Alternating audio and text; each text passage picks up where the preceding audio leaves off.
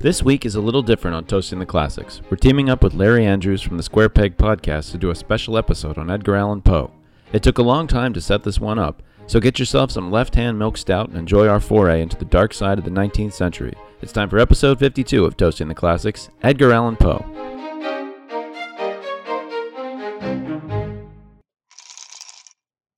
So, my name is Andrew Lawrence, and I'm the host of the Square Peg Podcast, and with me here is... Dave MacArthur.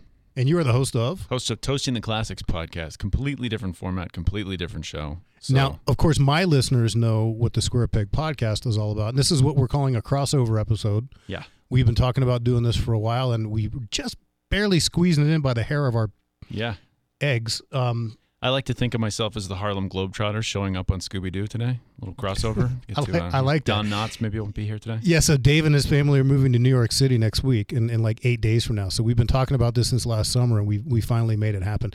Of course, Dave, I'm familiar with your podcast. I've listened to a couple episodes. For the Square Peg Podcast listeners, why don't you tell us about Toasting the Classics? So Toasting the Classics is a podcast where we take something, anything that people call a classic. We talk about it. We drink something that's inspired by the purported classic, and then we decide whether it deserves to be included as a classic in the future. So pretty simple format. We just chat. We talk about the book or the movie or the whatever, and we have a drink. So are we crossing over our formats today? Are we sort of blending today? Well, it's honestly, this is going to be, so this is the way I've looked at the crossover format. We're drinking during the show, which I don't do. I have yet to do. Right. Was going to do that with a friend of mine who kind of backed out of being on the show. He had some reservations about talking about the stuff that he initially wanted to talk about. But he said, hey, can we do a Joe Rogan-like podcast? I said, well, what do you mean? Be douchey and like spread half-truths and conspiracy theories? No, I'm just kidding. Yeah. He said, no, I want to drink. And so I had it all set up. And of course, he backed out. Does Joe Rogan drink on his podcast? All the time. Oh, I didn't know They that. blaze, they smoke, and he probably drops shrooms. I never listened, so I don't know. But yeah, so the crossover part is we're doing this together. We're using your kind of format or theme. Right. We're reading a book. We're reading some short stories by one of my favorite American authors, Edgar Allan Poe. We'll read some of his short stories. We'll talk about some of his short stories and some of his poems, and then we'll talk about him. And we're doing him sort of as a whole. We're not really doing any particular work, although we covered a couple of specific ones. We didn't read anything really long. No. It's funny. I don't know. We've talked about this. I don't know if we talked about this with your wife, of course. Otherwise, I guess we should mention Dave's wife, Karina Arbitova MacArthur, was my season 3 season finale. If you guys remember. I listened to that. I've listened to all your episodes actually. So. I know. Damn, now I feel bad because I've heard like two of yours and you've listened to all of mine. But no, so the way we roped this into it being a square peg is Edgar Allan Poe is quite the oddball. That's certainly true. I thought you were going to try to figure out how I'm a square peg because I consider myself sort of a round peg. I'm pretty much exactly what you see is what basically, you get. You're a blue-eyed American That's guy right. with your Oriole zip-up jacket. That's right. Your general impression of where does Poe rank with you among your favorite American authors? Among my favorite authors, I have a lot of respect for Poe. I haven't read him in a long time. We did some reading of Poe in high school and maybe even younger years, some of the stories, and I have a very vivid memory of my parents used to get me these children's illustrated classics books when I was a kid, and I was like 8 years old, and they got me this Poe anthology with illustrated classics, and I read it, and it scared the pants out. It really was like the Telltale Heart was in there. For little kids. Yeah, we're going to Telltale Heart. How is anything of Poe for little kids? It isn't. There was The Fall of the House of Usher. There was The Telltale Heart. All of those were like hard for me to get through. They upset me so much when I was reading them when I was 7 or 8 years old or whatever it was. But anyway, so those left an impression, that's for sure. What's funny is I remember reading The Gold Bug. I remember Gold Bug closed out the book I had, and I was so happy because it was so much more enjoyable and fun. Well, than the other stories. The other thing is the Poe documentary that I watched a little bit of today that I actually watched last summer as well when we first started talking about this episode. Something that I didn't know. Apparently a third of his works are comedic. Yeah. I think it's actually closer to half. I think it's about half and half are considered comedic. Half are a comic tone and half are the horror tone. I think what we read almost entirely horror tone. Yeah, and I don't... Gold Bug is more comedic, I think. It's a little more fun. I honestly don't even remember. I remember... having ADD, it was really difficult for me to do a lot of this type of reading when I was growing up. And one thing I was going to mention, talking about Karina, she's Ukrainian, close enough geographically and ethnically to Russian. You and I have the same alma mater, George Mason University. I majored in history. We didn't officially have to have a concentration of study, but I did take several semesters in modern and revolutionary Russia. And I find what's the word I'm looking for? I really do love Russian literature. Okay. But it's long as shit. The books are all like 900 pages, and I have ADD. They tend to be. So it makes it really difficult for me to read. Now, one of the reasons actually that I was attracted to doing Poe for this episode is that reason, because they're short stories, and I find his short stories. That's a philosophy of his that a work should be able to be read in one sitting. No unnecessary words. Every word moves the story forward. Everything he writes should be read in one sitting, and I can't think of any examples. Goldbug was a little longer, but that was pretty breezy read.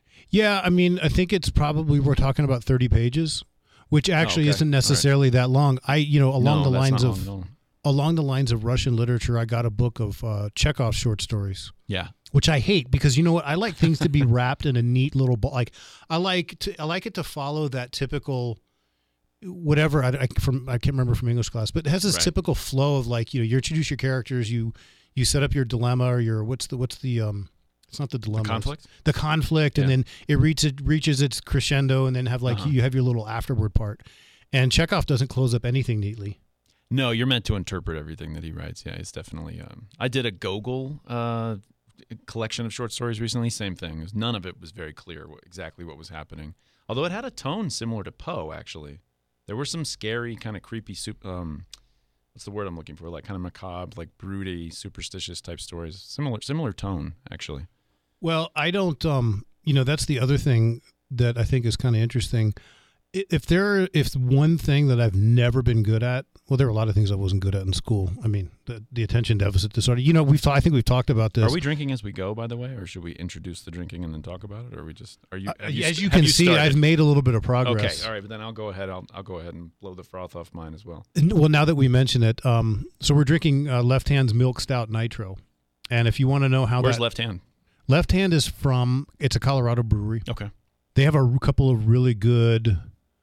I think the first thing I had of theirs was their not far from Boulder. Okay. The first I had of theirs was Left Hand's Blackjack Porter, which is really good. This Milk Stout Nitro is a couple years old.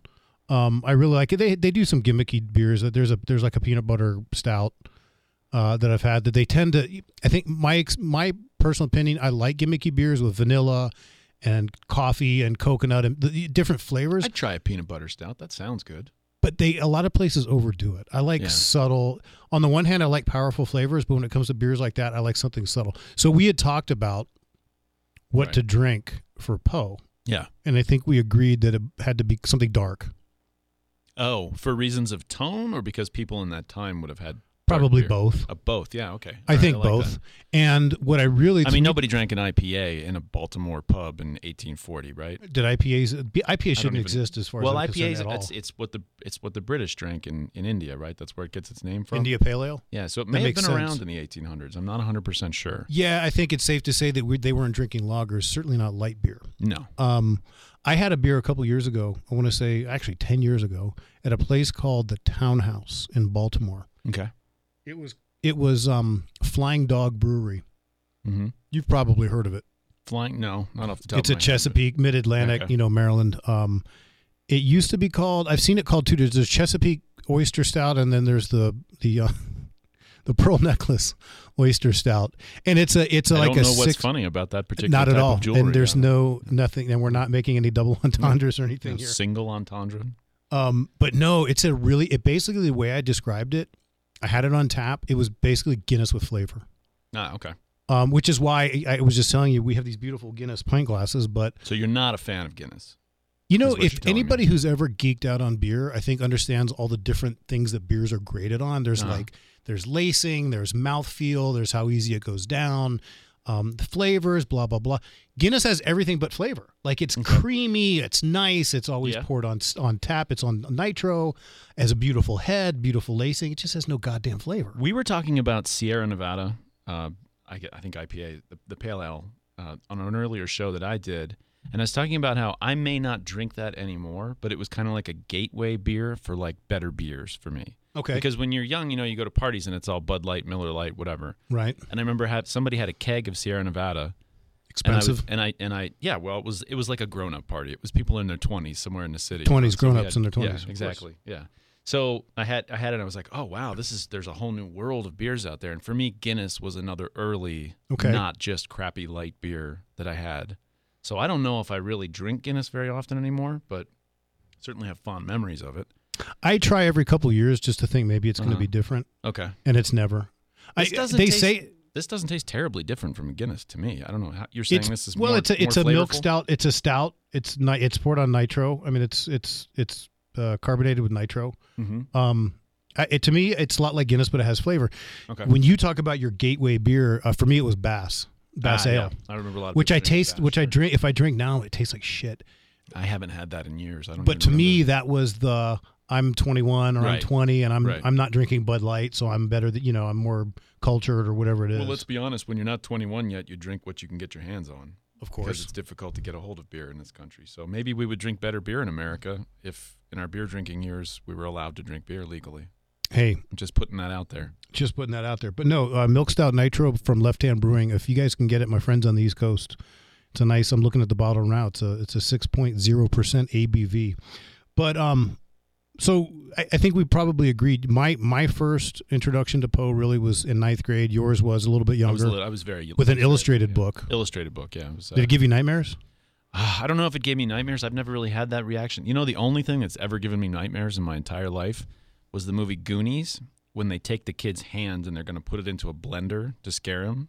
For some reason, that's the only time I've ever had a nightmare from a movie or a book or anything. It's funny you mentioned that. We were just in Albuquerque this weekend. We went to Flick's Brew House, took the kids to see Goonies. Really? And as I expected, Awesome. I was very pleased that it was playing. Awesome. As I expected, the 8-year-old was a little freaked out.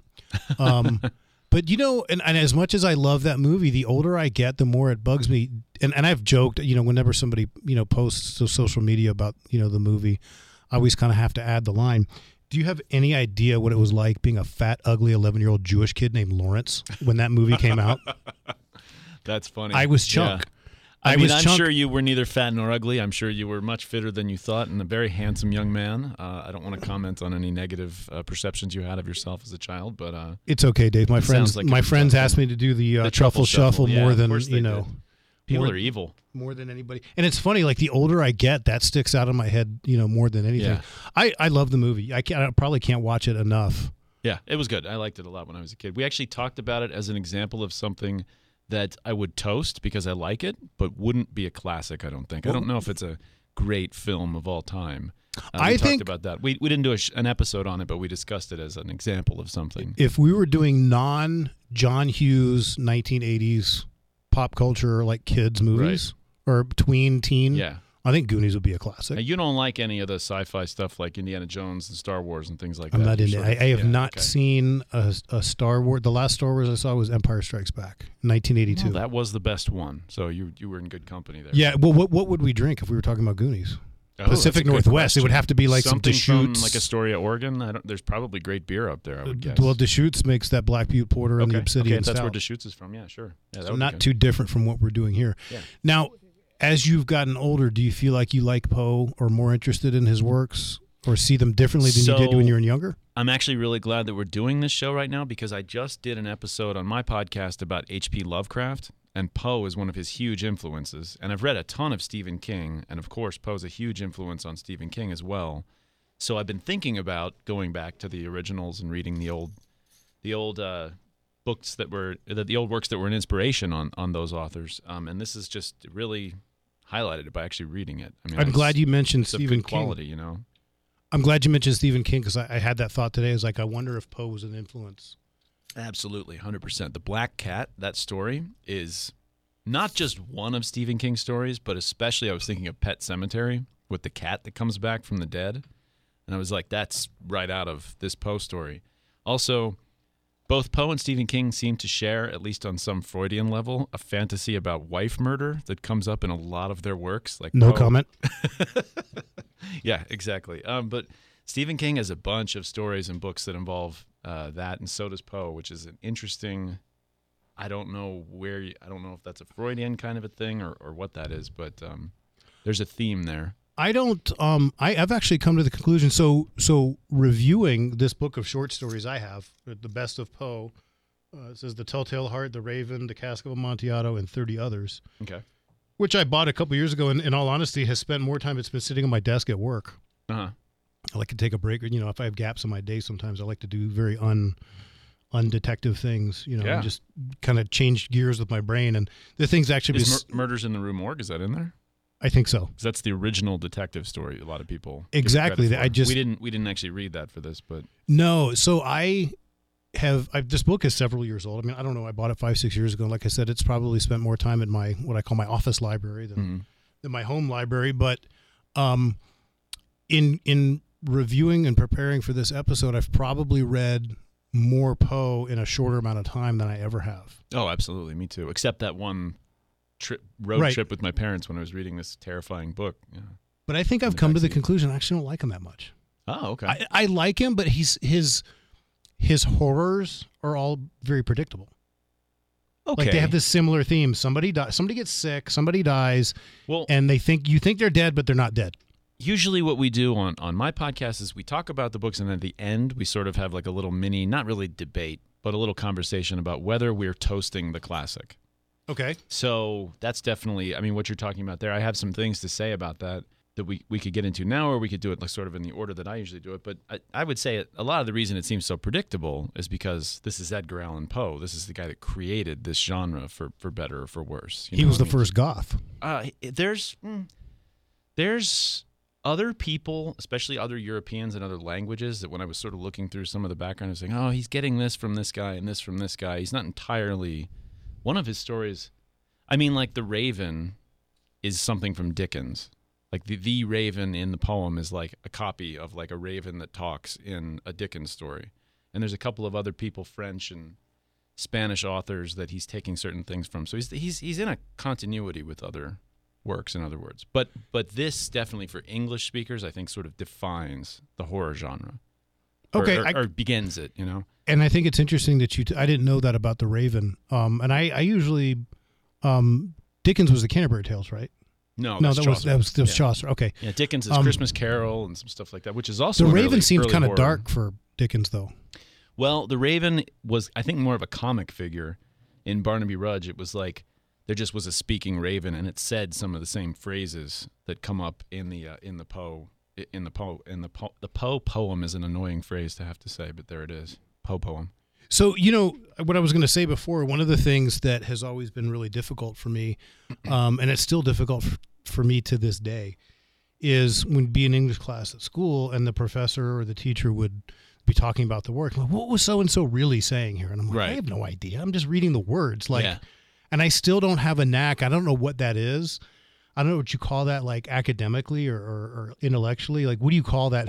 Being able to interpret. It's just how concrete of a thinker you are, probably. It's just a sense of, well, first of all, you get used to doing it. So I've been doing this show for, it's a year now. We've got 50-something episodes that we've done. And you crank one out every single week. We do an episode.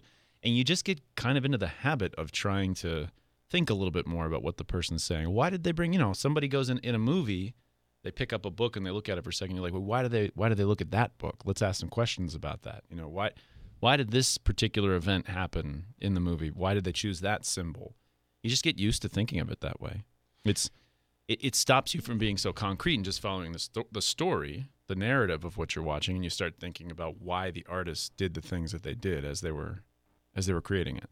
Usually there's a reason. Like if you spend a year of your life creating a movie, you don't just throw things in randomly. Like you thought about every single detail. Did you geek out on like American Lit when you were in school? Not really, no. I enjoyed it to some extent, but it was never a huge part of my. I don't know. I get by some people's standards. Yeah, I guess I'd say I probably did a little bit. Yeah. Yeah, I so a big Hemingway phase and things like that. So I prefer Steinbeck to Hemingway. I'm a Twain and Steinbeck when it comes to like American literature. I had a bad experience reading The Red Pony when I was in 6th grade. Okay. Same thing. It just upset me. There's like a dying animal that goes on for a long time, and it just stuck in my head as being unpleasant. And well, I can see that. I was just watching an episode of The Sopranos. We were talking about this Billy Budd. That's not Steinbeck, is it? Melville. It's Melville. Okay.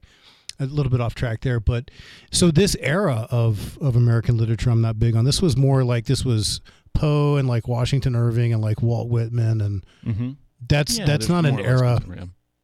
That's not an era that I'm too into. I definitely prefer. Now, granted, I tell you that you're a 20th century guy, pretty much like.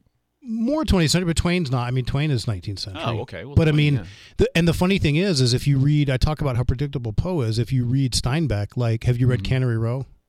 No. You and I actually talked about maybe doing that for show, which I absolutely would do. We can do that too. Well, it's a book about a bunch of drunks in Monterey, California. Yeah, that sounds interesting. I would definitely want to. Have you read Tortilla Flat? No.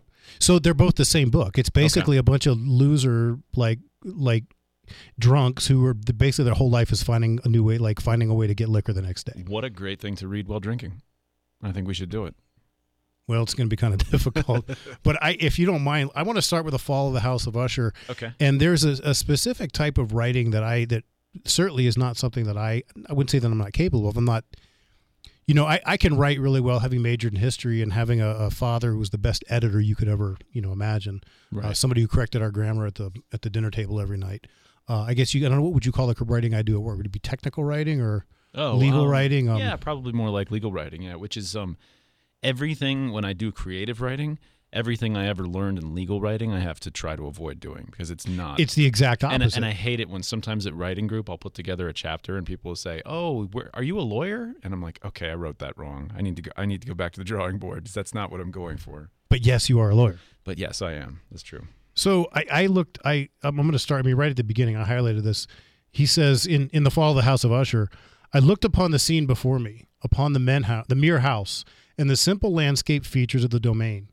Upon the bleak walls, upon the vacant eye-like windows, upon a few rank sedges, and upon a few white trunks of decayed trees, with an utter depression of soul, which I can compare to no earthly sensation more properly than to the after dream of the reveler upon opium. Yeah, right. The bitter lapse into everyday life, the hideous dropping of all of the veil. I thought that was such a strange thing for him to say. I never heard anything about Poe and opium. But then when you hear about how he died, it makes sense. I was reading that and I was like, wait a minute, opium? Nobody talked about that with how he disappeared for 3 days and ended up dead and drugged on the streets of Baltimore. Well, the guy's doing opium? I didn't know that. It sounds very him, but we also know that he was a drunk. But what I get from he was a drunk. Drinking was an issue. Drinking, I think, destroyed his last possible marriage that he was going to. Oh no, he was actually on his way to New York to announce that he was going to marry this woman when he disappeared. So, yeah, it almost derailed his marriage, I guess. The drinking. Did you ever see that book, The Legend of Ichabod Crane? The Legend of Sleepy Hollow. Yeah, Legend of Sleepy Hollow. Actually, my son was really into it. It was called Sleepy Hollow. It was actually they read it with at Johnny school Depp, and he wanted to. No, I didn't actually see the Johnny Depp movie, but my son was into reading the book, and so we watched the old Disney cartoon. Okay, if you remember that. I don't. With the croaking frogs and everything. No, but that scared me when I was little too. It gives me a very similar, like basically the intro or any part of any Poe short story. What conjures up in my mind is this black and white. Mm-hmm. Kind of like low clouds riding through a forest and finding maybe a castle. I saw that movie Sleepy Hollow with Johnny Depp. God, I would say I was on a date with this girl named Blair in like January of 2000. She of the Witch Project? She was not of the Witch Project. Right. That was right around that time though. Yeah, it would have been. Yeah, it would have been right around that same time. But that's what kind of conjures up this black and white, like creepy Sleepy Hollow, like Headless Horseman, and that's pretty much how he describes everything. Yeah. Washington Irving is pretty much before Poe. He must have been contemporary. I think he's a little bit before. Well, maybe contemporary. I don't know. I'd have to look that up. Within a couple. I mean, early 19th century. Yeah, it is early 19th century. But I'm trying to think whether Irving would have been sort of the first to do these kinds of stories and then Poe. But I don't know. Either way, the thing that I find very interesting is for a guy who did not come from money, he seems to always, of course, everything is told from first person. You mean Poe? Yeah.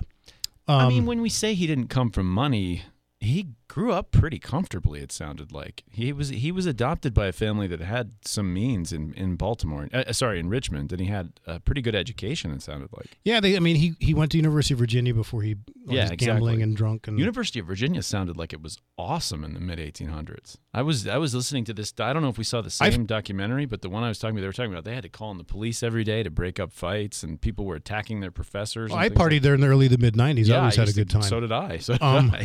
But so maybe not old money. I don't know. It just seems like, so when he talks about old money, I don't think is there. Yeah, no, I don't think that. But all of his stories. Well, okay, let's take the fall of the House of Usher. He goes to visit his friend, and the friend and his sister are like the two last of their long line of whoever's living in this house, and they have the time to just live in this big house, right, and hang out for a couple weeks. Like he stays there for a couple weeks, yeah, and they just. Yeah. They sit and they talk and they drink and they read to each other. I think his friend reads to him or something. Like, I just think it's interesting that he always seems to have that. There's never he doesn't talk about having a job or. I think that's what literary people were like back then. I think you always hear about these people that have this immense amount of leisure time. You know, I think it's when I read a lot of things that are from before about 1950. It always seems to me like, how does anybody ever write anything today? Because, like, we just did an episode on Dr. Seuss, and Dr. Seuss came up with his first book while seasick on a ship for, like, 2 weeks. And I'm like, when do you ever have 2 weeks of downtime in the 21st century? Are you ever just, you got nothing to do, maybe just write a story? I guess if you had money to travel in a ship, you had that time because it took that long. I don't know. Yeah, I think it was just more common for people to just have lots of downtime. I feel like we're just assaulted by having something to do at all moments of our day today. What do you think the disease or ailment was that his friend had? Remember he said the weird thing is all of his senses got sharpened too, right? I think it's supposed to be like a psychic ailment of some kind, and I don't know whether he's got any modern conception of psychiatry to be giving him any particular. You're talking about the Roderick Usher. Yeah. Yeah. It seems to be just sort of a decadence. It's like their family has decayed and the house has decayed and the house has some kind of spirit that's infecting these two people and making them slip into, I mean, the See, there you go. You're reading so much more into this than I would ever. I think you have to because there's not that much going on in the story otherwise. This one especially, I was like, not much happened in this story. There was a lot of build-up, and then there's kind of a climax, I guess, when the sister comes back from the dead is pretty... spoiler alert for something that's. I was going to say, yeah, you kind of you're jumping ahead here, Dave. Yeah. But do you think that she had the same ailment he did? I think so because I think it's meant to be sort of a sickness of the spirit. In other words, that's manifesting in their actually die. I mean, why does he die? She comes into the room and I thought she falls upon him and he's like a fright. And he just drops dead. And I thought he is scared that because she died, she comes back to life and she falls on him and maybe he's basically seeing a ghost and scares him to death. Yeah, I guess so. Well, I think in reality that's not a real thing though. Is what people don't die of. Maybe they die of fright because everything Poe wrote was so real. Right, but I mean, their idea of psychiatry and psychic issues would have been completely different than the way we look at it. Okay, well, the other thing is this house is so big that they have all these chambers and antechambers, and so he was afraid. He hid her for a couple of weeks because he was afraid these doctors were going to. He was afraid that resurrectionists were going to get a hold of her body, which is people that like dig up graves and then sell the body to medical students, which is either legal or not legal depending on where you live, but was a common practice like going back to the Middle Ages. Okay, see, I couldn't figure out why there were doctors, these wicked, wink, these doctors walking by him as he's walking in the house, and right. That makes sense. Everybody's always trying to get a hold of a body because it was really hard to get a hold of bodies for dissection for medical school. And hiding her in some room for 2 weeks was going to... I don't know. Put her in deep freeze and chill her for a little while. Maybe she'll get just gross enough she wouldn't be worth dissecting, and then... this is the other thing, and we'll get to this when we talk about the Telltale Heart. Maybe they were just so used to... Obviously, this is early to mid-19th century. They didn't have quite the 21st century sanitary and bathing. Right.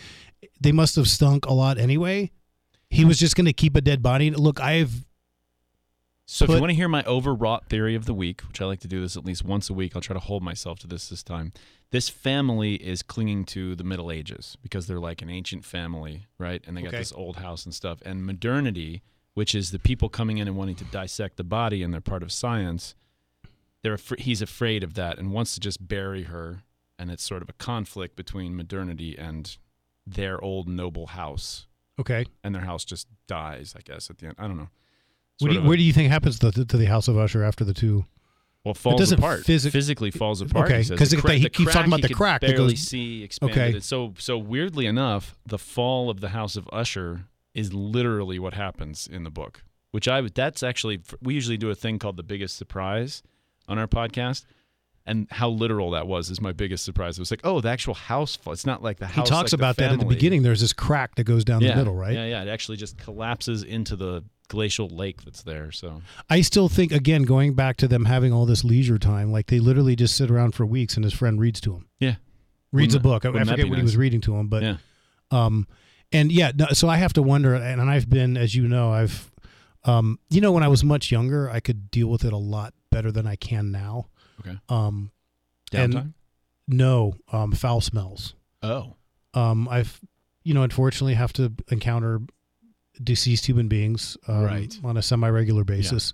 And have you never smelled rotting flesh? Oh, not human rotting flesh. I don't think. I've been around dead animals. It's like a putrid. Yeah, It's almost yeah. a sweet, I like can't imagine it's too different. it's very unpleasant. Yeah. Well, I can And just the idea, and I'm like, you sat in a effing house with a dead body for 2 weeks? Like, Well, it is in a cellar. They And put, it's they put her in true. the cellar, which is probably cold. But yeah, it's pretty gross. It's a big house. yeah, that's so- my first thought. And of course, yeah, the way he describes it, it's cold, wet, like, Yeah. and she was pretty deep on it. Wasn't it kind of an underground, like a cellar kind of? Yeah, it was a place that they used as a dungeon in the Middle Ages, and Okay. then as a powder storage room, like in the modern period. And so, I mean, it's someplace meant to be set aside from the rest of the building for whatever reason. So as a generally, what do you give? Thumbs up or thumbs down to Follow the House of Usher? I liked it more than I thought I would. I thought it was pretty good. I think one of the big things to note about it is I don't know if there's a haunted house in literature before this. I think this may be the haunted house. Now, obviously, that's something you'd want to research and find out whether that's true. But for me, this is what I'm seeing as being one of the first or the first haunted house in literature. It's got a lot. There's even the poem, The Haunted Palace, that he reads. So the phrase haunted house probably jumps out of this story. Well, I guess could be wrong, but we could do our due diligence. there's and a say, House are of we, Seven Gables in Nathaniel Hawthorne, I Right. guess. which Are is a we little are we earlier looking at than this from a strictly Western? Well, we only can do English language because we don't speak these other. So exactly, Because somebody is going to show a up here professional- yeah, and say, no, "Well, Chinese literature absolutely, has." yeah. A professional literature person could, I'm sure, find some other. But then you'd have to ask, did Poe read that Chinese work, and was he inspired by it, or is it, I mean, this would be the thing that created it in our literature, but who knows? I don't know. Do you care to move on to the Cask of Yeah, Amontillado, sure, which I actually think is one of the coolest. I think that's my favorite. That one stuck in my head. Again, that was in the book I read when I was a little kid, and even though it was creepy, I actually kind of dug it. Like I was like, this is weird, but I kind of like it for some reason. Now there are several things that kind of jumped out at me that I hadn't really thought about since I'd read this. It's been a couple years since I read this actual story. So what's his name? And I'm gonna Fortunato. It's not Fortunato, is it? Yeah, Fortunato. Montresor's the killer, and Fortunato's the killie. The killie, right? The guy who gets sealed behind the wall. So, who knew in 19th century Italy people were cosplaying?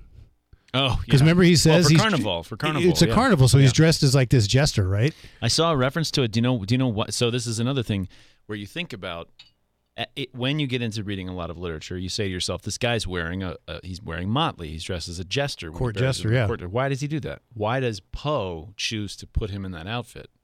And one of the interesting things I saw was He wants to maybe embarrass his friend for he wants to maybe that's good because I like he that. kills Yeah. him because the guy disrespected embarrass him, him by dressing him in something he's dressed up like a fool. Yeah, okay, but and he's drunk. But the bells all over his costume.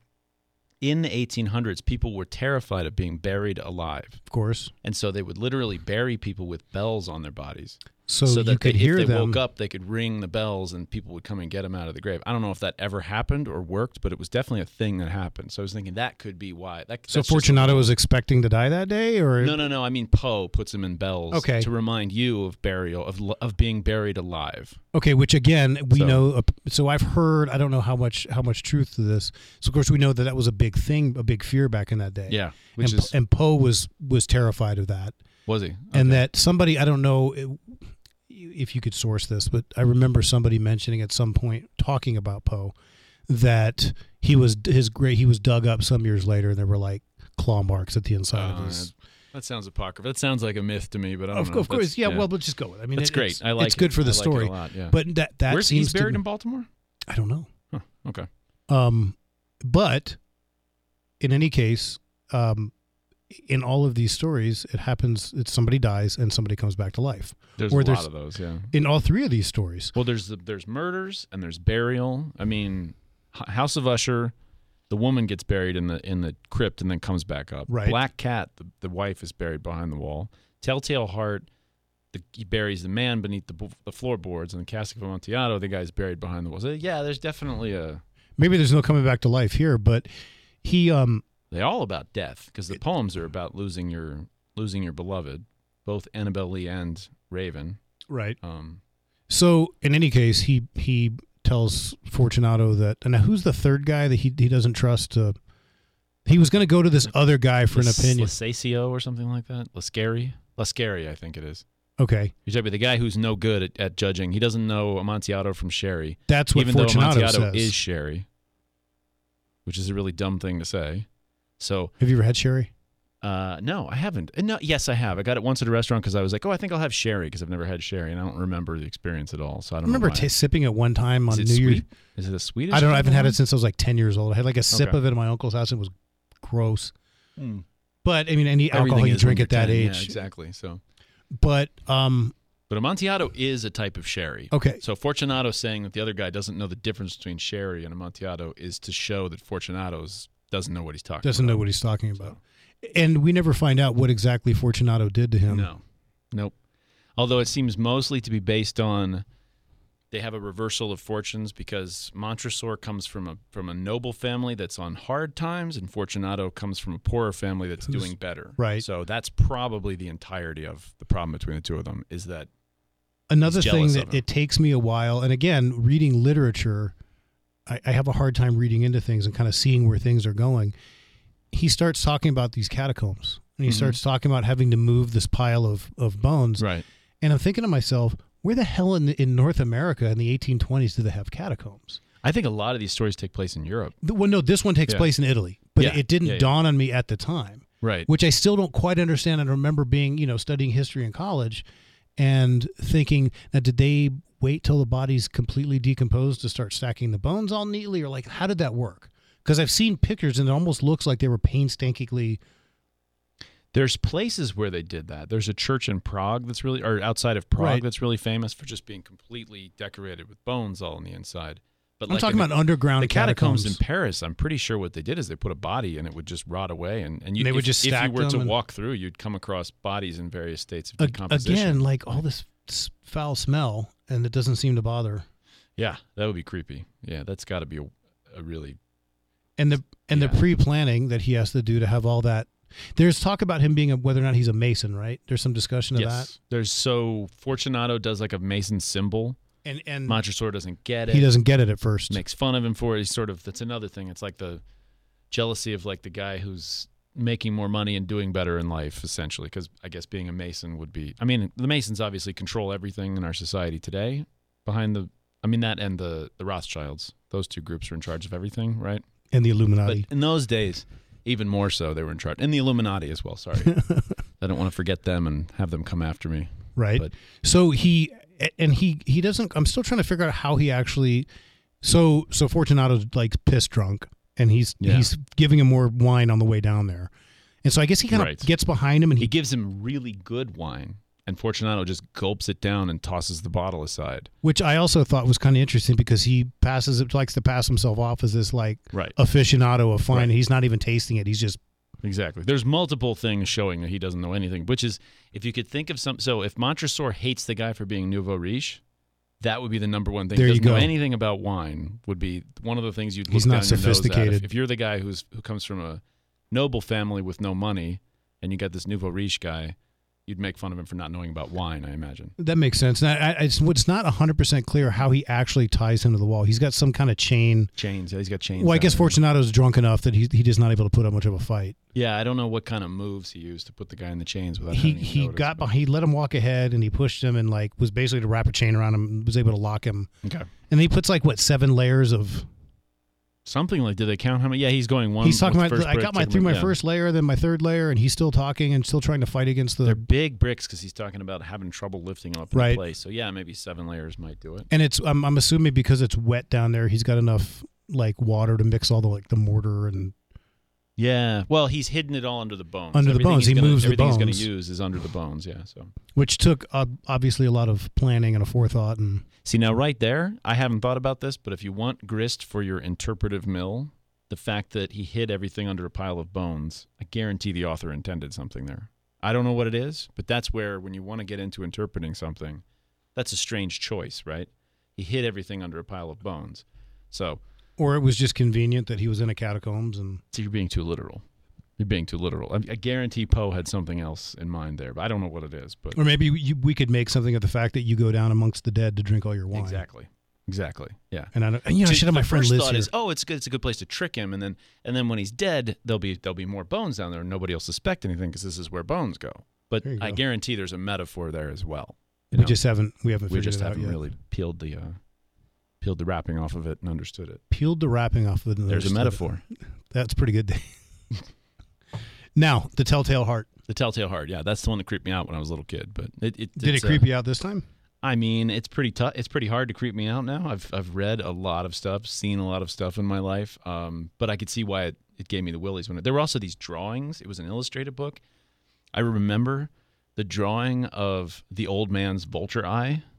It's that Like- light. What's it called? The light blue ice. Some kind of film over his eye. I Right. think he's got like glaucoma or something. So I this can- guy I- hates him and wants to kill him for that, which is, already. He actually illustrates that really well because reading that, I can actually picture it. Yes. Yeah. And I Yeah. maybe because he's using the term vulture, I can see he has this kind of this hookish, Yeah. Big beaky nose. and hookish stuff nose that. and Yeah. like these Yeah, like circles absolutely. under his eyes and what does the old man fall ill with? What does the old man fall ill with? What do you? I don't Because know. remember, he keeps poking his head in to see if he's dead yet. Like he pokes his head in every night. What is he doing there? I thought that was sort of like to get the guy used to the idea of him creeping in at night so that he could get in there and murder him. But then it doesn't really seem to use that. I don't know what's going on there. I remember he pokes his head in every night Uh-huh. to see if, and then he makes For like a a week. noise. Yeah. And then finally the guy dies. And of course, now this is actually Well, he doesn't die. Let's give credit where credit's due. The Well, for narrator goes in there and smothers purposes- him to death. okay. So yeah, he goes in there and smothers him. But in any case, he's dead, Mhm. or at least we think he is, Okay. for purposes of the story, the chronology of the story.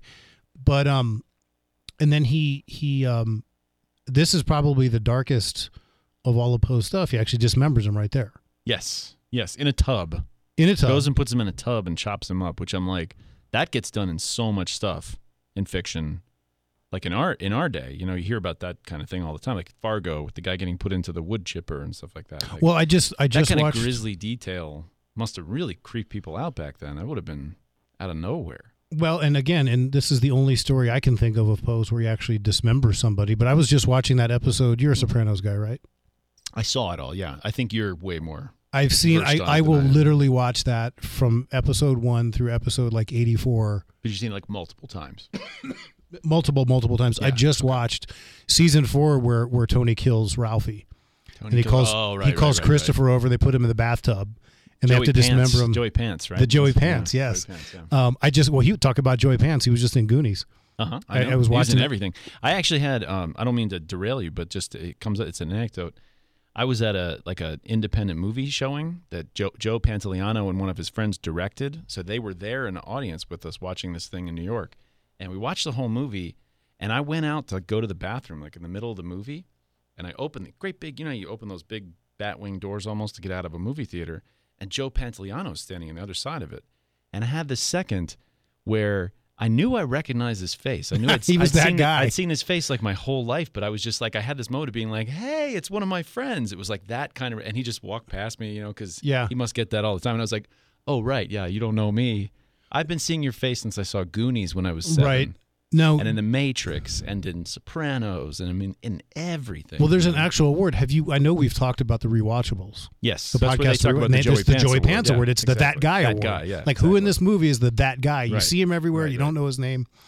How the hell did we get on that? We were talking about that because You said sorry not to derail you or something. but I derailed you completely. You were talking about something that he was in The Sopranos, the Oh, dismemberment. so with scene a in The dismemberment, Sopranos, yeah. right? And they put him in the bathtub, and then Christopher. If we have a pause, I might need another beer. Christopher, here's the bottle opener. He's sitting in the bathtub, and Christopher goes to grab onto his head to go to like chop his head off, and his toupee comes off. He also has the toupee in Goonies. There you go. Thanks, Dave. Dave's opening a beer, and he's standing away from the mic. Yes, so that was a bad idea. I should have just walked back. I didn't want the beer opening noise, but then again, that's a little authenticity. There you go. There's some authenticity. But again, this is where I get like they just totally don't get at all the idea that a rotting corpse is going to effing stink. He pulls up the floorboards and like buries him, puts his body under the floorboards. Well, okay, if for future purposes, but when the cops show up, it's like 3 hours after he killed the guy. Either way, he's not like. But yeah, he's not making much of a plan for the future. And again, we don't talk directly about what I do for my day job, but as somebody who has investigated a few homicides, I plan to ask you about that with these stories, because these stories are about the psychology of the murderer. Right. Well, my first thought is like, that's gonna stink, dude. Like, you got to do something with the body. It's true. But I'm just thinking, that's my whole line of thinking right then is like, you dummy, like you can't just put body parts. I was under thinking the same thing though. floorboards. Yeah, I was thinking the exact same thing. And the fact that somebody maybe it's heard temporary, maybe he's planning on exhuming from underneath the floor later once the cops go away. But he doesn't. When he puts them under there, he doesn't know that somebody on the street hears a shriek or something like that. Yeah. Which I think it's the terminology used. Somebody heard a shriek. Yes. And they summon the police, and then of course he can't hold it in any longer. The cops they look around the whole house and do you know that happened in my family one time? Do tell. We were all at home one day. We're just like playing around. We're like having like a tickle fight or something, and like my daughter like shrieked. And, we all forgot. Like 2 hours later, the police show up at our house. And they're like, somebody was walking through the woods and they heard a scream in your house. And we were like, what? And we were like, oh, that was just us playing around. I'm like, what kind of nosy neighbor? Where was this? This was back in Virginia, at our house in Virginia. Ouch. About 10 years ago or something like that. But we were okay. We didn't get in any trouble. But in any case, probably on a list somewhere. You're on a list. I can find out for you. Mm-hmm. I mean, it might be. Thank you. It might be outside the scope of what I'm really supposed to do, but. Yeah. I do have access to information, Dave. But is that like something like that would turn up? Like if you were looking up something about somebody in Fairfax County, Virginia? There's this thing called Lynx, and it's actually, oddly enough, it's run by the Naval Investigative Criminal, NCIS, Native Criminal Investigation Service. And it's the only departments that contribute information to it are technically ones that have a Navy base or a Coast Guard base nearby. And I don't know how we're involved because we're nowhere near water, but I can literally, I was doing a background check maybe on on somebody the a couple days years when the ago Rio and found Grande some has water. The Coast Guard goes, and I don't know. Hundreds of thousands of years ago. Yeah. No, it's interesting though, the things that you can find. I actually was doing a background check on somebody a couple years ago, and I found some reports from Fairfax County Police. Okay. So that I would not have found otherwise. All right. Okay. So you never know. All right. But those things get audited once a month, and I would never do anything. You have to attach a case number. You can't just do it recreationally, just looking people Well, you up. could. Look up your college girlfriend or whatever. You might be looking for a job. Yeah. Okay. Right. You would never do that. Yeah. Exactly. No, I got bills to pay. Although I am eligible to retire, so at this point I'm like, there you go. Any day I feel like going off the deep end and going, what's his name, Michael in Falling Down. Oh, when you just lose it and you're like, you know what, I could just retire. I'm going to take a month vacation and turn in my papers. No, I wouldn't do that. But yes, I really could find out that information. Okay. Now this was of course the third of the books that we talked, and we've gone in order. So as I'm reading this, I'm like, okay, well, of course he's going to kill somebody, and he's going to do something with their body that's not going to hide the stench very well. And then of course, well, that's what I was going to ask you about this. So a lot of this is about the psychology of the guilt of the murderer, right? Or even these guys seem kind of like sociopaths. So I don't know if it's guilt, but it's like the fear of being caught makes them give themselves up, especially Black Cat and Telltale Heart. Same story in a lot of ways. They freak out and they let the cops know that they killed somebody. And I wanted to ask you whether in real life, do killers, you never know that they killed somebody? They just cover it up and they don't show any signs of guilt? Or do people actually freak out like this and not able to? Yeah, I'm sure it's possible. And I can't sit here and say that I've, investigated dozens upon dozens of murders. I mean, I'll pat myself on the back. I have an 80% clearance rate on my homicides. But as far as the psychology, I can't even read that far into it. I can tell you the psychology now I've had, and this is amazing. It's not uncommon. I investigate a lot of child sexual assaults, and sometimes people are dumb enough. You'll call them up and they'll actually come in and talk to you. No attorney, no nothing. And what I have found That's is not these, dumb, by the way. People accused of sexual assault out there, please continue to go yes, into, please show up and into, talk to me. Detective Andrews' office. But so this is the thing, and the best I can tell their psychology is this: if I show up and keep my cool, Yeah. then everything will be good. Okay. And damn one of them. Do people keep their cool when they're talking to you? Do people freak out? Do people? No. The people keep these guys who make the decision. They've done these horrible things. They make the decision to come in and talk, and they're like, hey, if I just stay cool and don't get indignant, and that's to me one of the telltale things. You know, I'm very clear and I'm very methodical and I'm very detailed. Right. And I take what I learned during interview from somebody who has had these things done to them. Right. And I basically spit it back at this person, and I get really detailed. Yeah. And I say, did you do X, Y, Z, 1, 2, 3? And I go through the whole thing. And anybody who has any conscience, anybody who has any brains about them, and anybody who didn't do this would lose their effing mind and be like, are you crazy? Yeah. Are you kidding me? And get up and walk out. These guys keep their cool. Right. And they just figure, hey, if I just come in here and stay calm and deny everything and make up, bullshit excuses for everything, it's all going to be good. And I can tell you that every single one who's come in and done that is in prison now. Yeah. Wow. So keep coming in and talking to me without your attorney. Exactly. Please. I don't even know if we should put this out there because these are people I definitely want you to continue your clearance rate on. So. Right. Now, poetry. I'm going to tell you right now, I have zero effing use for poetry as an art form. Not a big poetry guy, but I know it's a character flaw in myself. I don't think Why is it a poetry's character bad. flaw? I don't think poetry's bad. I think poetry is beautiful, and I'm glad there's poetry in the world. I have sort of a blind spot to enjoying it. And I judge myself, not poetry, is what I mean. I'm always like, because occasionally it gets through. And like you listen to music, sometimes the lyrics reach you in a way, and that's poetry, right? Yeah. So the way that people condense their language into something beautiful and do something really cool with it, I have a lot of respect for that, but I just have a little bit of trouble really fully appreciating it. I didn't love the poems. I don't think it's a character flaw at all. Each of us enjoys and can appreciate different art forms, and not all, we don't like all of the different art Someone forms. came in here to do the podcast with us. We did another Toasting the Classics episode, and they came in here with their favorite beer, and it was Miller Lite. Would that be a character flaw?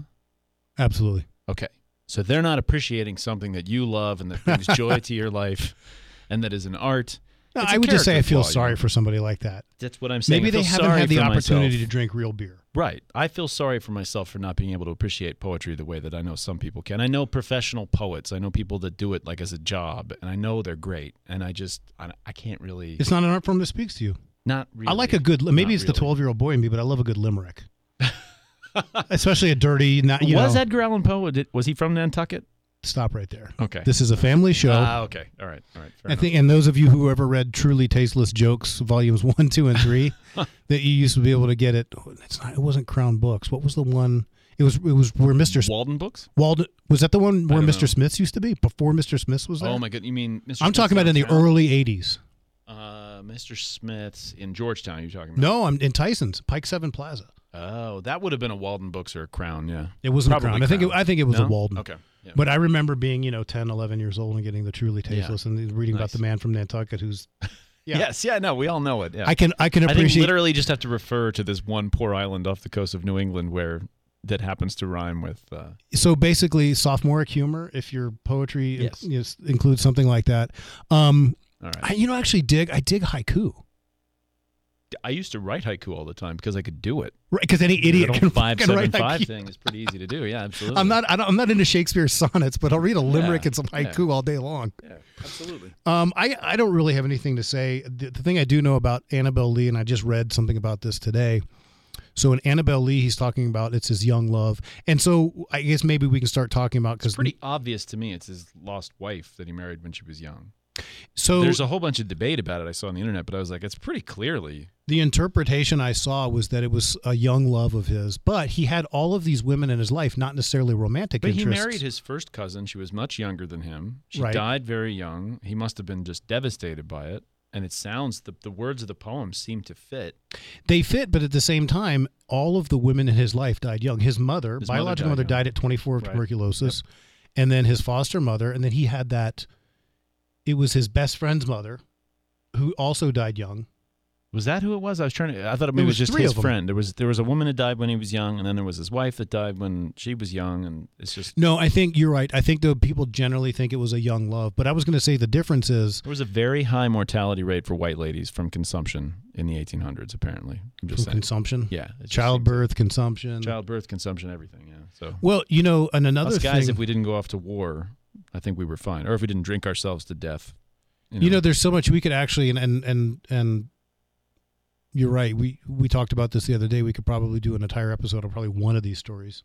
Trying to squeeze all these in. People make careers about this. Might be a tall order, but one of the things... anybody would want to listen to us talk about each one individually. As a matter of fact, I don't know if anybody's still listening to us now. I mean, this is right. Going on the longest podcast, and I'm not drunk or anything, but I am feeling a little bit of my... I feel it. I'm lubed up a little bit. Yeah, I feel it. It's not too bad. I can still drive home. I'm not going to have to nap in the parking lot. Yeah. So what I didn't know until I watched this doc, we all know that he went to West Point and got kicked out. He actually enlisted before that. He was an enlisted soldier. I did not know he went to West Point. You did? I knew he went to UVA. I knew he was in the military. Did he go to West Point? So he actually, before that, he enlisted. I missed that somehow. And apparently was a good soldier.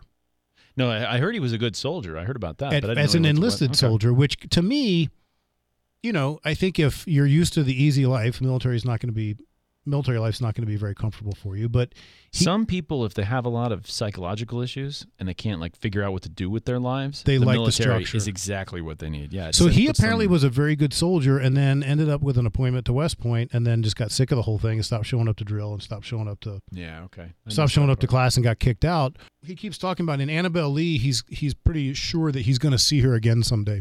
Right. As opposed to the Raven. And then he gets his answer in the Raven. He says nevermore. Right. He's not going to see her anymore. Oddly enough. Remember the Simpsons Treehouse of Horror? Like one of the first ones was like, quote the Raven, eat my shorts. I remember eat my shorts. I'm not a huge Simpsons guy. Every time I hear quote the Raven, nevermore, I think quote the Raven, eat my shorts because of that. I don't remember that. But, my older sister, Leslie, was married on a riverboat in Richmond called the Annabelle Lee. Oh, nice. We had the wedding. I was at the wedding. I like that. This is your sister? My oldest sister, Leslie. 1997, I believe. So many eons ago. But this is the other thing that I thought, when you talk about a 27-year-old man who marries his 13-year-old first cousin, by the way, not outside. It is not, that is, what am I trying to say? Not that weird for those days. Not that weird for those days. And believe it or not, in the state of New Mexico, first cousins are still within the lawfully allowed degree of consanguinity. I think that's true in a lot of states, actually, yeah. But the 13 would be not even in New Mexico. So in New Mexico, you must know what age you cannot consent to any sexual act under the age of 13. However, until you are 16, you can't consent to sexual acts on anybody more than 4 years older. So a 13-year-old can consent to a 17-year-old, a 14 to an 18, a 15 to a 19. Once you turn 16, you can do a 90-year-old, and it's in any case. So you're saying that we don't it's 17 is just fine for anybody. 16 is fine for anybody. Right. So a 16-year-old could get it on with a 90-year-old, unless that 90-year-old's in a position of authority, like being a teacher or a. And then it would be illegal. Then it would be illegal because exactly until they turn 18. Because you could be said that person was using their position of authority. Oh, I didn't realize that was a law. That's interesting. I know that's like wrong. Yeah. Like that in the Me Too culture and stuff like that. But I didn't know that was actually a law. That's not just Me Too. It's kind of gross. No, but I mean, in terms of, I thought that our culture as a whole had turned against that sort of thing because of the Me Too movement. I didn't realize that was actually a law. That's So when I think of 27-year-olds who marry their 13-year-old first cousins, you think of Edgar Allan Poe and Jerry Lee Lewis, right? Yeah. But if you watch this documentary and you talk about how, but she was going to be like married to somebody else was the reason why he decided to lock it down. There was a whole storm in the family. She was going to be promised to somebody. And he was like, no, I want to marry you. So everybody's like, nobody had a problem with her getting married when she was 13, I guess is my point. Well, and they said in the doc that wasn't necessarily outside the norm. But right. I didn't get that. What I got was the take was he was so lonely and had so few biological relatives that he had this aunt who had lived in Baltimore who had this 13-year-old, Clem, what was her name? Clem Jones, maybe? Whatever it was, and so this is funny. They, they never had any children. So that begs the question. I mean, did they not consummate, or in any case, it was described in this documentary that he was not looking at her necessarily as a romantic interest, that he really was looking for family connection.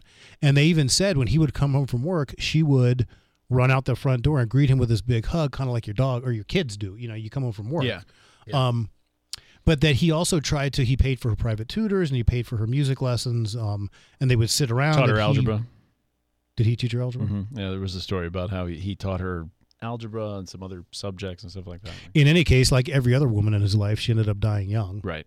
I've talked about all I want to talk about. What else? What do you have, Dave? I mean, is there you said there are some things you do in your podcast. We always talk about, so I have this we didn't talk about the Red Death. Mask of the Red Death. It's not much to say. I mean, it's essentially a metaphor for death. How death it's kind of like the way death finds you no matter what you do. Sounds like Ebola to me. The way he describes it. It's just an imaginary disease was the impression I got. It wasn't any bleeding through your pores. You bleed through your pores and you die in a half an hour. That's not a thing. I mean, that sounds like Ebola. Yeah, well, I guess so. Even Ebola doesn't kill you in a half an hour, but it's something like that. But the point being that these people ensconce themselves in a fortress with all the best things in life, and they think they can get away from this plague, and then it sneaks in and kills them all. And it's like, well, that's death. No matter what you do, death is coming. Death and old age are coming for you. And the rooms in the house are different colors, which apparently in those days, those colors were like coded to different parts of your life. Like blue was birth, black was death, and so all the rooms in this house anyway. So I don't know. I didn't think much of that story. It was, it's okay. It's a little pithy metaphor, but not too much. But you also said something when you get to the end. You ask if it was toastable. We do two things. We do what was your biggest surprise, because I have a tendency to think that when we actually sit down and read a classic, there tends to be something in there you didn't think was going to be in there. My example is always when you sit down and read the Iliad, the Battle of Troy. There's no horse. It's not in there. Everybody just talks about the Trojan horse. That's not in the Iliad. Doesn't happen. It happens in some other Roman story years and years later. So I always think of when you sat down and confronted this text, what did you not expect? What did you catch? I think that I kind of touched on it before. Is I had read a good half dozen of his short stories, but I had never read more than one within a couple of years of each other. Yeah. So reading these all together, things kind of all came together for me. Like at least all of his tragedies or all of his horrors, they're all the effing same. It's the exact same thing. Everybody dies. Yeah. Yep. They completely overlook the idea that you can't bury a body without it starting to stink within, Right. Again, right. I'm sorry, I'm bringing my real life into this. Concrete observations about how to murder someone. Don't just bury them in the house, especially if you live. Especially if you live in like Virginia or Maryland, where it gets quite humid in the summer. This is not going to go well. No, and to be perfectly honest, I've thought about this. I know way too much about how to find a killer and solve a homicide that I could never kill somebody and hide a body with any confidence. Just like knowing. Oh, I thought you were going to say the opposite. I thought no. I would be good at it. No, I would be too scared of getting caught because I know of all the different investigative techniques and science that's out there that could lead me. Like you literally can't. I mean, something as simple as you leave your goddamn cell phone at home because we can track your tower movements. Get tower dumps. Well, that's what Durst did. Did you see that thing? That guy his last name was Durst, and he like murdered multiple women. Not Fred. No, it's not Fred, not the guy from Limp Bizkit. Right. This is the murder that was on the HBO special, and he was like, they could tell he had turned off his phone, like left his phone and gone, and they were like, he had just enough time to drive here and drop off the body, and he understood. Yeah. I actually had my first... Which is circumstantial evidence that you can't use against him, turning off your phone. Well, no, but it's one piece of, a whole bunch of... Right. My first homicide I ever had, we had a couple of... You can't tell when a phone powers off, but you can tell when it powers on.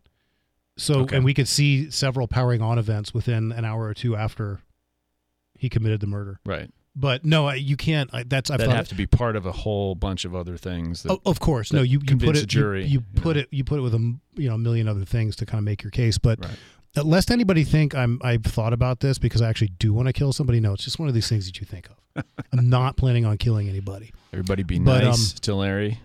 Again, we've gotten derailed. So there's the predictability. What you're saying about your biggest surprise about the commonality between these stories is exactly what I was going to say. The burials in multiple books and the dead woman in multiple books, and some people coming back to life and being buried alive. This is one guy's obsessions coming out in the course of his work and his psychological obsessions. I mean.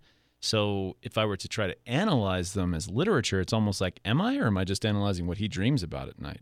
It's not even so much like a a conscious metaphor as the things that scare this guy. I would love to see an FBI profiler Of Poe? break him down. John Douglas or one of these guys. Guarantee it's been done. He had that enemy that they had like the back and forth. I can't remember the guy's name. Longfellow, he had a beef with Longfellow. Long before rapper beefs. Was it Longfellow? Was the guy that I'm talking about? I think it was. What did he say? He roasted somebody. Was it Longfellow? I think so. Yes, he called Longfellow a plagiarist. Right. Literally accused him of plagiarism, yes. Yeah, they had beef. Yeah. They had beef long before Biggie and Tupac. Everybody. Apparently he had a big mouth. He would write these terrible reviews. He would probably get drunk and talk shit about people. And yeah. Also, a lot of writers really like to crap on other writers. It's like something they like to do. I'm telling you, it was just predating, rapper beef, street beefs. Yeah. This is like Biggie and Tupac, Anything else, Dave? Anything else you want to get to? Yeah, we need to decide whether we're toasting this classic. Absolutely. Oh, I thought you said you didn't like Poe as much as you did before. No, I don't like him as much as I used to, but you can't not. Okay. Now, I'll drink to anything, but. Right. We're going to drink no matter what. We're going to drink no matter what. Your drinking is not contingent on whether you toast. We're just deciding whether we toast. No, I'll toast him. Okay. He's definitely worth. All right. Let's I'll raise a glass as well. Can we do this? Yeah, we sitting? We can. And we did it loud enough. That was going to be my next question. That was actually pretty impressive. Even off mic, I think that's going to sound good. And I think I gulped loud enough. Yep. One of the things, and you'll notice this because we're going to be doing a little farewell thing this next coming up weekend. You guys are coming over this weekend, right? Get within a couple feet of my wife when she drinks something. Okay. She gulps the loudest. Does she do the little kid thing where you go? She doesn't do that, but you can hear her gulp from across the room. Nice. It's one of the first things I notice about her, and it annoys the shit out of me. Wow. And my kid, the older one, so Lily, really, does it it's too. just you just think she's super cute. That's why you married her. It's you can't stand. That's another whole podcast, Dave. Oh, okay, nice. We can talk about that. Anything else? I'm literally out of. Are we toasting our wives? We're going to do a podcast on that. Like, is my wife a classic? Is your wife? We should do a live podcast Sunday night from your house. Oh, that'd be with interesting. all of us. We're all going to get super drunk. That would be fun. I could set a mic up on the table. We could do something like that. It's a go. All right. David MacArthur has been my guest. This is a crossover podcast. I do the Square Peg podcast. Dave does the Toasting the Classics podcast. And where can people hear the Toasting the Classics is available anywhere you get your podcast. Apple, Spotify. You can go over to your Alexa and you can say, Alexa, play Toasting the Classics podcast, and it will come up with. Do you ever have problems with Spotify? Do I have problems? How so? Uploading or like. There's a lag, but that's okay. I actually upload on Podbean is where I do my podcasts, and Podbean's another service you can use to get podcasts. And once I load it on Podbean, it's like a half an hour before it's up on Apple and Spotify, but I haven't had any problems otherwise. And I'm going to say that you do a lot more work on your podcast than I do because I'm literally just the talent. I come here and put my shitty voice on record, and my producer, Lindsay, does literally everything else. Talent is not a word I would use to describe my contribution to the podcast, but I definitely put in the sweat and the tears. So there you go. Ladies and gentlemen, I hope you enjoyed Dave and me rambling and drinking and talking about Edgar Allan Poe. This is actually the season finale for season 4. Oh, and wow. I talked about... Wow, I feel like I have a place of importance. That's nice. Well, I mentioned last week... And you closed last season with my wife. With Karina talking about fat surgery. I'm sorry, bariatric surgery. We don't say the F word in our household. So. You can tell I've been drinking. I said fat surgery. Yes, we did. No, I thought about that last week when I was interviewing a really good episode with a professional colleague of mine, actually. I was announcing this episode, and I said, you know what, come to think of it, the end of season 3, the season finale for season 3 was Karina talking about her job as a bariatric surgeon, being an immigrant from Ukraine, of all places. Yep. Slava Ukraine. And you know what? I've actually I did my season 1 finale and my season 2 premiere were a husband and wife couple as well. Ah, so a little bit of a theme going on here. A little bit of symmetry there. I like that. There we go. Ladies and gentlemen. Jesus Christ. Ladies and genuine. Ladies and genuine. I shit you not. I've had like 2 beers. Are you saying ladies aren't genuine, Larry? Is that ladies and genuine gentlemen? There you go. Thank you very much for listening to the Square Peg podcast, the crossover episode with the Toasting the Classics podcast. Send Larry some email and request that we do more of these because this was pretty fun. I enjoyed it. Hey, and if you don't know, we are Square Peg Podcast LC@gmail.com, just in case you wanted to email us. Of course, we're on Facebook and Instagram as well. We will see you guys next season. All right, peace out. Later. That's it for episode 52 of Toasting the Classics.